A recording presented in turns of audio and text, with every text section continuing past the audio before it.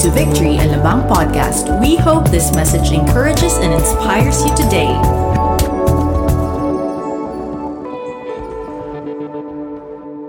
All right. Well, hello, Victory family. How are you guys doing? Good to see all of you right here in the auditorium, and those of you who are watching us on Facebook and also on YouTube. I just want to thank our worship team for being here, all our volunteers, and some of the pastors are here. We're about 20 people here in the auditorium. We're making making sure that we are safe here.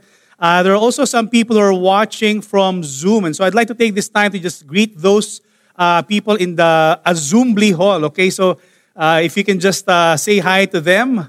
There you go.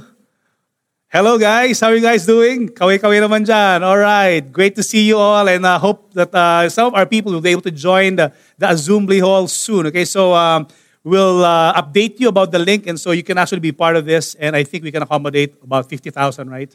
By faith. Okay, but anyway, so all right, so we are now proceeding with our series again on the book of Romans, and for those who are physically here, once again, I want to thank you to the staff, the worship team, and I know that it is such a big leap for us from being quarantined and stuck at home. Now we are slowly moving inside the auditorium. We're making sure that we are fulfilling our daily health monitor, thanks to our faithful staff, Miss Alma Araneta. Okay, batiin natin si Alma. Also, we hope that everybody's safe at home while they're watching online, and pray that you are all healthy and that you're also blessed. This year we hope to have a church that can have a deeper understanding of the important truths of the gospel and to have a greater love for God's word. And that's the reason why we, as the pastors and the apostolic team and the Bishop Council, embarked on a 22-week series on the book of Romans. Can you imagine that? This whole book I've been talking about for the past 18 weeks. Today is week number 18. And would you believe that? That, when we started this particular series, we are in the early part of the quarantine, and we are still under quarantine here, and we're still in the book of Romans, okay? So we're moving forward. In the first part of the series, we focus on the gospel explained. In fact, if you are there on YouTube or maybe on FB, why don't you go ahead and type the gospel explained, just so that you can actually be part of this and you can actually be engaged. We're highlighting the power of the gospel and the greatness of the mercy of God towards His people. How many of you are grateful for the fact that God saved us? God forgave us our sins. God adopted us. In Romans chapter 1 through 8, Paul was talking about the doctrines of salvation. Justification by faith. Sanctification by faith. And the work of the Holy Spirit in transforming all of us. How many of you would agree with me that the gospel has the power to change? In fact, if you are there, seated beside your family members, just tell the person beside you, the gospel has the power to change. Sabi mo sa kanya, may pag-asa ka pa. Parang ganun, okay? So, the gospel has the power to change, okay? And God is working in us and through us. And in Romans chapter 9 to 11, we also talked about that before the missions mini-series. Paul talked about God's sovereignty and God's plan for Israel, that He is not yet done with them. In fact, there's going to be a remnant that's going to be, acknowledging the lordship of Jesus Christ. And so, as we start talking about Romans 12 today, there's a big shift in the theme that the Apostle Paul was discoursing in the book of Romans. In fact, from Romans chapter 12 until the very end of the book of Romans, chapter 16, Paul is going to get extremely practical. Okay, so here all the theology we've learned in the first 11 chapters, now we will put into practice.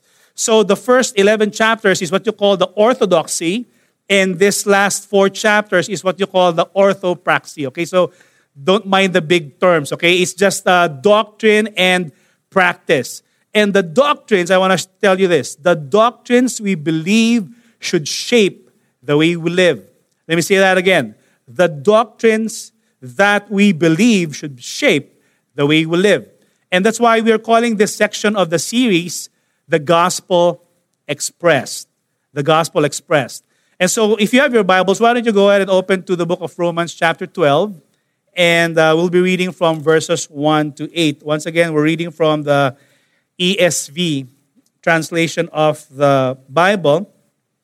English Standard Version, Romans chapter 12, verse 1 to 8. I appeal to you, therefore, brothers, by the mercies of God, to present your bodies as a living sacrifice, holy and acceptable to God, which is your spiritual worship. Do not be conformed to this world, but be transformed by the renewal of your mind, that by testing you may discern what is the will of God, what is good and acceptable and perfect. For by the grace given to me, I say to everyone among you not to think of himself more highly than he ought to think, but to think with sober judgment, each according to the measure of faith that God has assigned. For as in one body we have many members, and the members do not all have the same function, so we, though many, are one body in Christ, and individually members one of another. Verse 6, having gifts that differ according to the grace given to us, let us use them. If prophecy, in proportion to our faith; if service, in our serving; the one who teaches, in his teaching; the one who exhorts, in his exhortation; the one who contributes, in generosity; the one who leads, with zeal; the one who does acts of mercy, with cheerfulness. This is the word of the Lord. Let's bow our heads and pray. Father, thank you so much for the grace that you have given each and every one of us. We thank you, Lord God, that you have given us the grace to honor you, first with our bodies, to the grace to renew our minds, the grace to discover and use the gifts that you have given each and every one of us for your glory and your glory alone. In Jesus' name we pray. Amen and amen. Wow. This is the year 2020, the year of the Lord, as they say. We started this year with so much faith and expectation. And, many of you probably have remember the time when we celebrated prayer and fasting, the beginning of the year in January. And the theme of the prayer and fasting is amazing grace. Amazing grace. What an appropriate theme for prayer and fasting for this year, 2020. A year of the pandemic wherein we all are in need of the grace of God. And, as we journey through this year, many of us have believed for breakthrough as we started this year. We wrote down, many of the things that we're believing God for, and yet this year has taken a different turn. Some would even describe this year as a painful year. Some would even describe this year as a year of grief. Yet this year, for us personally, this year, 2020, happens to be our 30th wedding anniversary for Shirley and I. So if you're watching, love, happy anniversary, okay? In 1990, in Grand Boulevard Hotel, which is no longer in operation today. It used to be the Celais Hotel, just way, way back, many, many decades ago. For those of you who remember that, you're quite old, okay? So it was a morning wedding. So we had a great time celebrating it with our family and friends. And I remember during that time when Pastor Steve was officiating our wedding, we exchanged vows, me and Shirley, in the ballroom of the hotel in front of our family and close friends. And the typical vows of couples, if you are married, you would hear these words or these vows in sickness and in health, for richer or for poor. This is like the standard vow. For better or for worse, hopefully better. And yet we say, until death do us part. And these vows created the framework of how me and Shirley looked at our marriage and how we are to treat one another in our walk together as husband and wife. For the past 30 years, it's not been a perfect marriage, but somehow because of the way we started it and the way we promised before God, before one another, and before the other people that witnessed our marriage, somehow those vows reflect what we believe about our relationship. And we promised that day that only death will keep us apart. And we're praying, there are many, many nights that we pray, me and Shirley, about this particular aspect of our wedding vow, that we will grow old together. And we're hoping that God will grant us that prayer, that we will not have any sickness, that we will actually grow old, and we will be able to witness the wedding of our apo sa apo, something like that, okay? And that somehow we will be, walking side by, hopefully we will just die in our old age, in our sleep. It is important to know that right belief leads to right conduct.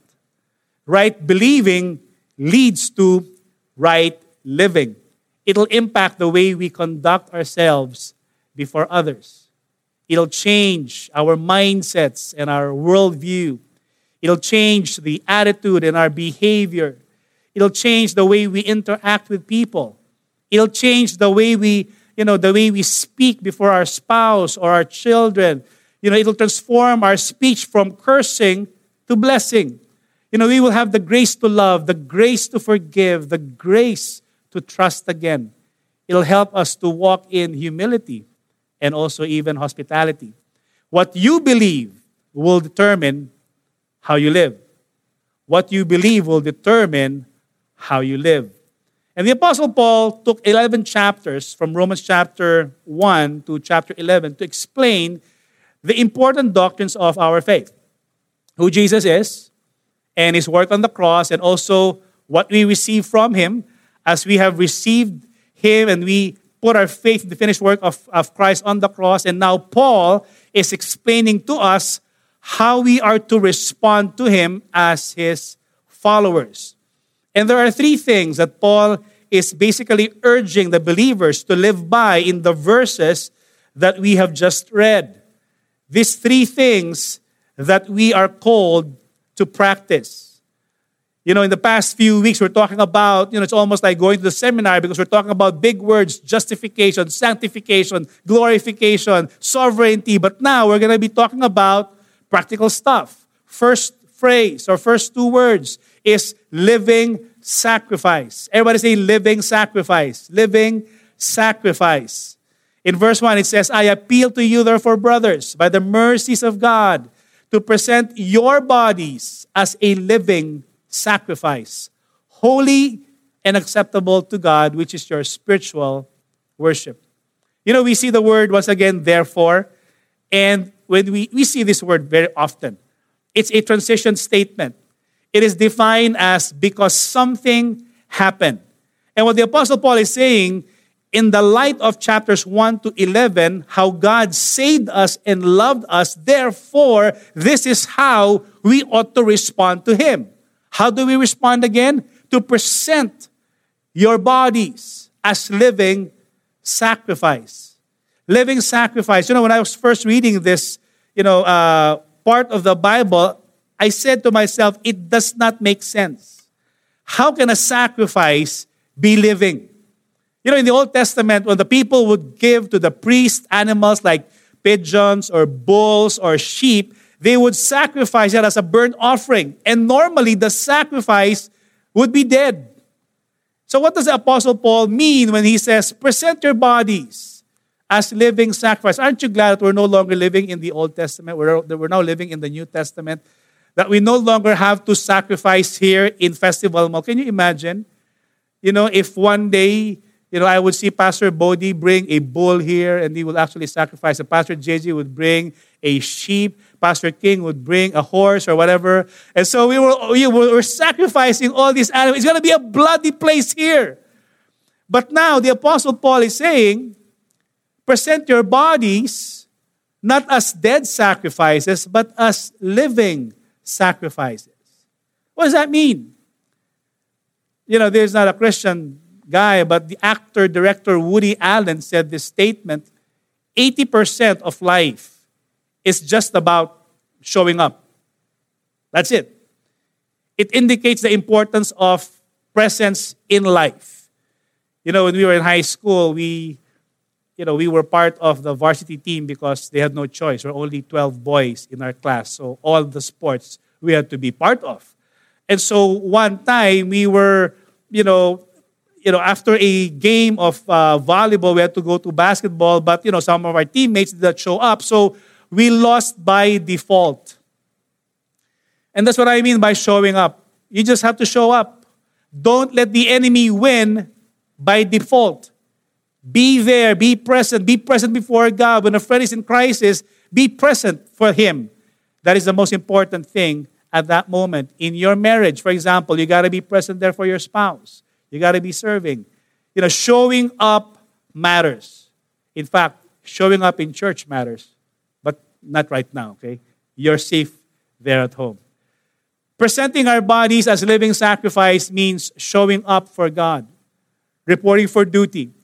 There's a song that was popularized many, many years ago. Yes, Lord. Yes, Lord. Yes, yes, Lord. It's as if we're saying, Lord, whatever it is, wherever you lead me, I will follow. Whatever you feed me, I will swallow. Something like that. It means showing up for God. Our presence before God is not a sacrifice that leads to death, but a life-giving sacrifice.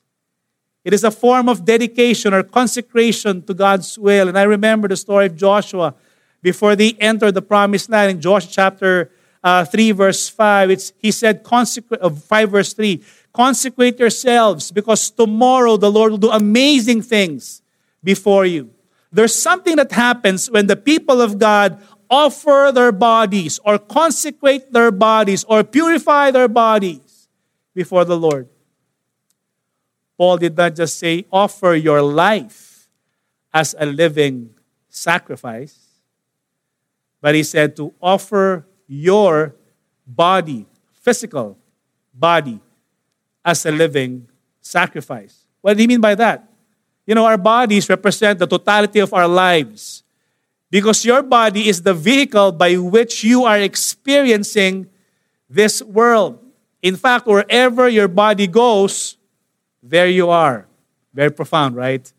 But that's who we are. We are in this mortal body. And when God said through the Apostle Paul to present your body as a living sacrifice, it means everything about you is to be given back to Him. Before the preaching, we just had our offerings. And nowadays, in order for us to be able to give back to God what He first gave to us, we now give online. And it used to be when we had our gathering here, physical gathering in this auditorium, we used to have ushers passing on the offering bags. And, we normally prepare our checks or our cash, put it in the envelope, and then drop it in the offering bag. What if one day, just so that you can literally follow this, offer your body, why don't you just go inside the offering bag and just go and offer yourself as a living sacrifice? It's a crude example, but somehow I believe that speaks a lot for who we are because God wants our entire being. Not just our finances, not just your time, but your mind, your will, your emotion, the entire body, your feet, your hands, your eyes, your mouth, every part of you. God wants that. He wants our dreams and the brain that goes with it. He wants our speech and the mouth that actually, where the word comes out. He wants our service and He wants the hands that we use for serving. Going back to the illustration of the nation of Israel bring sacrifices to God, they would bring some fruit sometime or sometimes animals. And the idea was the people are giving it to God, which means that they are taking it out of their control and they are transferring the full control to God, whatever He wants to do with the sacrifice. If you and I are to be living sacrifices, it is a continually surrendering of our bodies and our lives to God every single day, holy and acceptable to Him as a spiritual act of worship. It means that when Jesus said, if you want to be my disciple, you got to carry your cross, not just one time, not just when you prayed the sinner's prayer, not just when you had a victory weekend, but to pick up our crosses daily and follow Him. Offering, presenting our bodies as living sacrifice. 1 Corinthians chapter 6, verse 19b to 20 says, "You are not your own. You were bought at a price. Therefore, honor God with your body." When we were not yet saved, we used to do everything we want with this body. Whether we want to drink, whether we want to abuse it with substance, whether we want to commit immorality. But now that we are Christians and believers, Jesus bought us with a price, with His own blood. And when the Apostle Paul wrote this in Corinthians, he said, honor God with your body. This is talking about sexual purity and being morally upright. The Old Testament sacrifice is a one-time sacrifice, but living sacrifice is a day-to-day, 24/7 matter. How do we surrender or honor our bodies or present our bodies? Many times the body always resists the will of God.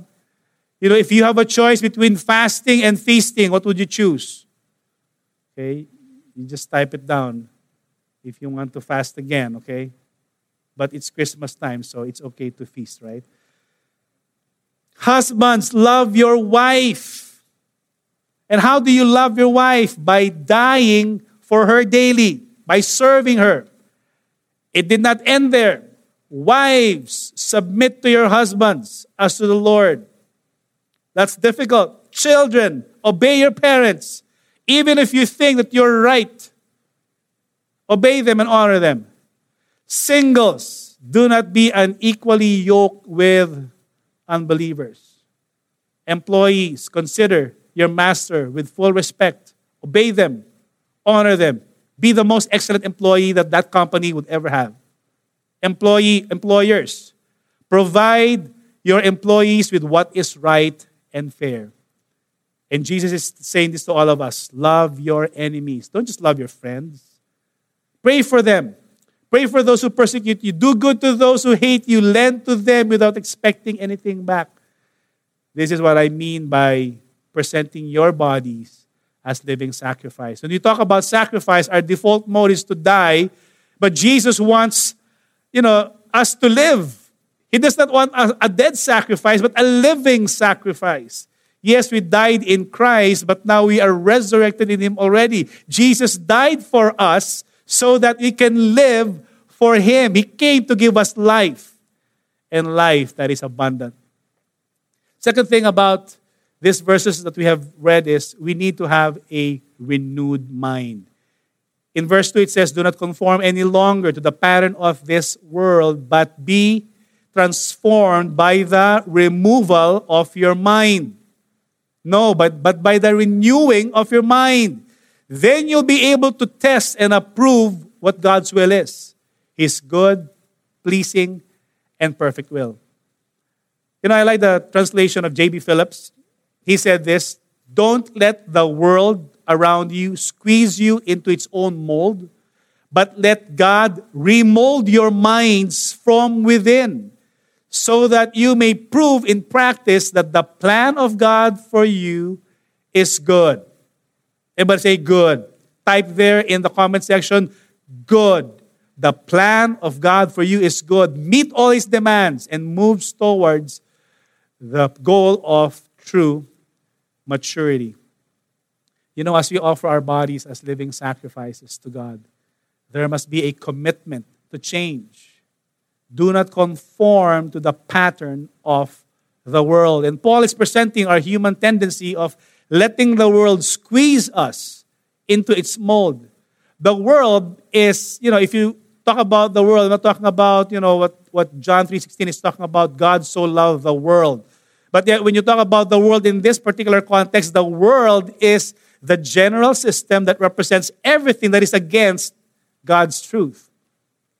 Ways of thinking that are unbiblical, actions that are against God's standards, in rebellion against God. Our human tendency is to conform to the pattern of the world. Now, what does it mean to conform to the pattern of the world. Many times we think that it's about no drinking, no smoking, no party, no dancing, no sex unless it's your spouse, no tattoos, no drugs, no bribery, no porn, no jeans with holes in it. We think that, it's an external thing. But notice that when the Apostle Paul refers to conforming to the world or the patterns of the world, he is not talking about behavior. He was referring to our thinking. He's referring to our minds. He's referring to the way we process in this brain of ours. Behavior is the result of thinking. Right behavior is the result of right thinking. Wrong behavior is the result of wrong thinking. To conform to the pattern of the world means that you have embraced the world's way of thinking. Do not conform, but be transformed. Transform is, in Greek it's called metamorphono, where we get the word metamorphosis, which means to change or to remodel or to modify. And I believe that God is doing a change in our hearts, in our lives today. If you are a Christian, I believe that none of us would be able to claim that we are perfect beings already. We're still work in progress. If you go to a construction site, you would notice that there are signs that would say excuse for the mess or, a hard hat zone or something like that, because there's so much dust and so much falling debris. In the same way, we are still like that, but yet, the Bible says that we are continually to transform our mind, transform ourselves by the renewing of our minds. Repentance means to have a change of mind. That's metanoia in Greek. And the only way that we can transform our thoughts is by the renewal of your mind through the washing of the Word. Our mind actually needs brainwashing with the Word of God. We have been thinking like the world. That's why we are behaving like the world. But as we imbibe this particular Word of God every single day, can you imagine? It will slowly transform you from the inside out. For the past 30 plus years that I've been walking with the Lord, I'm not yet perfect, but yet as I engage with the Word, the Holy Spirit is changing me. The way, when I was single, I thought I was a patient man. I thought. And then I got married, and I realized I was not patient at all. But yet, it was the Word of God that continually helps me, and of course, the Holy Spirit that convicts me to have a change of attitude. Don't think like the world, but think with the Word. How's your thought life? What have you been thinking about all the time now that we are in quarantine? What have you been watching? What have you been putting in your mind through your eyes? What have you been putting in your mind through your ears? What is your pattern of thinking? Do you always have anxious thoughts? Do you always have fearful thoughts, lustful thoughts, angry thoughts, envious thoughts, bitter thoughts? As the Word of God renews our mind, we begin to have new thoughts. Thoughts of faith, thoughts of love, hope, generosity, commitment, forgiveness. You just fill in the blank. So much, so on and so forth. Grace. We begin to think less of self and more of God and others. And lastly, as we move forward to what the Apostle Paul is exhorting us to do is graceful service. Graceful service. First point, we talked about living sacrifice. Second point is a renewed mind. Third point is graceful service. Jesus came not to be served, but to serve. He came to serve us first before we can serve Him. And the only way that we can be qualified to serving in church or to serving Him or to serving others is that if He gave us first and we receive what He has given to us. He gave us everything that we don't deserve. He gave us love, gave us forgiveness, gave us salvation, gave us adoption, gave us peace with God, gave us hope for the future, eternal security, gifts, blessings. Jesus came to serve and to save us. You cannot give what you do not have.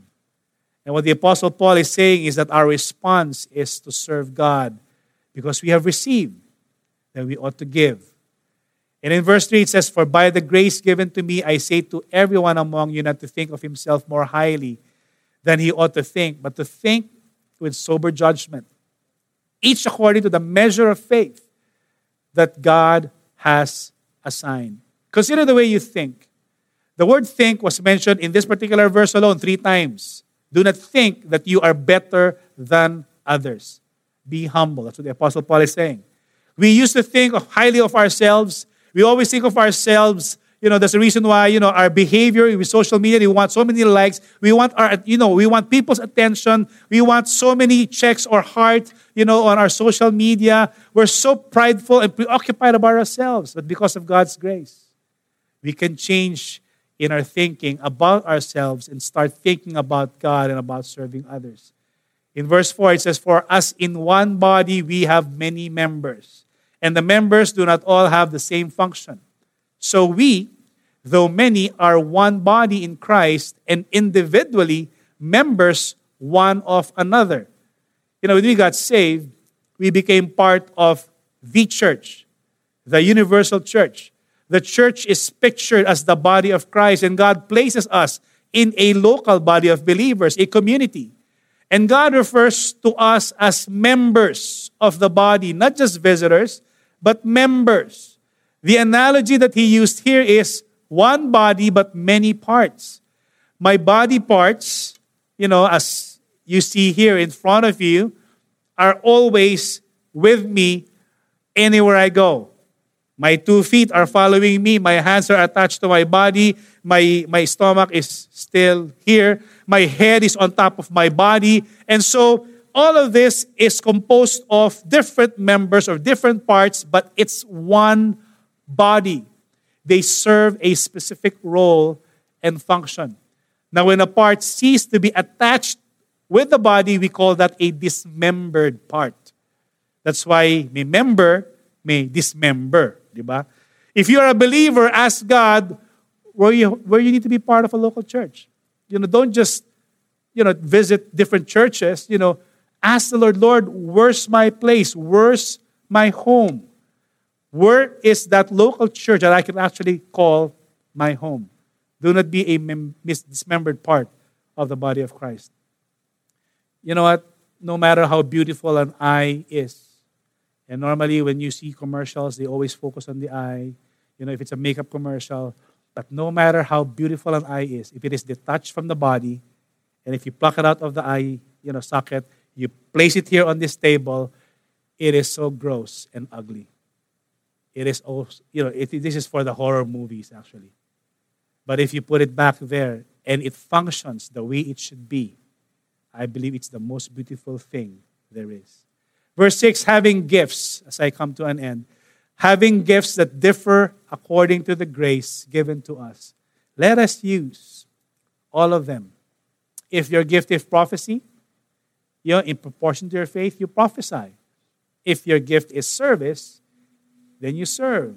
The one who teaches in his teaching, the one who exhorts in his exhortation, the one who contributes in generosity, the one who lead with zeal, the one who does acts of mercy, do it with cheerfulness. The reality is we are all gifted and wired differently. But yet every one of us has something to give. Even the most introvert people on this planet has something to give. God has placed you for a special purpose in the body of Christ. Paul did not give a comprehensive list in this particular chapter. In fact, he had another chapter written in the book of Corinthians. But yet you see here gifts of service, teaching, exhortation, giving, leading, showing mercy. And what the Bible is saying is it's in accordance to the grace given to us. Not in the accordance of our training, not in accordance to our background, not in accordance to where we were raised up, not in accordance to who your parents are. No, it's in the accordance to the grace given to us. Don't compare your gifts. Use it instead. Be a blessing. Be a blessing to others. Bless God with your gifts. The reason why God gave us gifts, it's not for ourselves. Gifts are meant to serve the body. Whether it's in your local church, in your community, in your city, in your family, go use that gift. In our local church, we have this tool called the Strengths Finder. And we took a test and, it will reveal to you your particular strength. And what's amazing about this is as I'm looking at my team of pastors and staff, we're all wired differently. There are those that are developers, and there are those that are significant. There are those that are maximizers. There are those that are people who are responsible. And so I get to appreciate the differences that we have, but yet when we come together, there's so much synergy. I believe that we will glorify and honor God as we use our gifts flowing out from our body. And in conclusion, God has called us to offer our bodies, to renew our minds, and to serve others in accordance to the grace given to us. In fact, if you're writing down a main point, my main point is this: your whole life is given to you to use as a gift to serve God and others. Use that gift, and you will honor God with all that you got. Let's just bow our heads right now and come to a close. Father, thank you so much for our time today. Thank you, Lord. What an amazing chapter, Lord, in the book of Romans. And we thank you, Lord, for the exhortation of the Apostle Paul that this is our response as believers, as sons and daughters of God. And I thank you, Lord God, even as we once again worship you and honor you, God.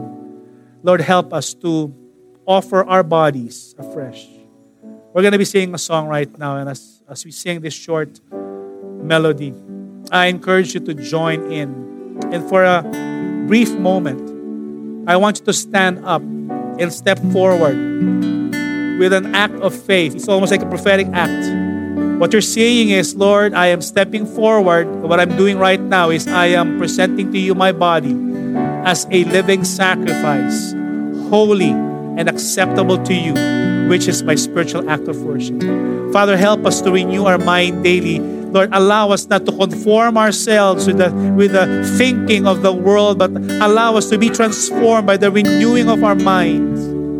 And I thank you to be able to test your will, your good, your pleasing, and your perfect will for each and every one of us. And Lord, I thank you also that you will allow us to be able to use whatever gift we have to serve, just as Jesus gave his all and served us. May we be able to serve others as well, thus honoring, glorifying you. We thank you. We praise your name. In Jesus' name we pray. Amen and amen.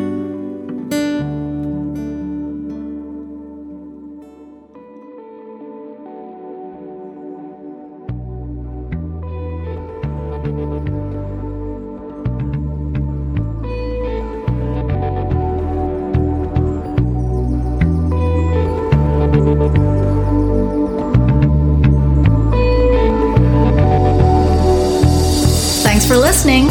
Make sure to subscribe and follow us on Facebook, Twitter, and Instagram. Feel free to share this message with your friends too. For more information about our church, visit our website at www.victoryalamang.church.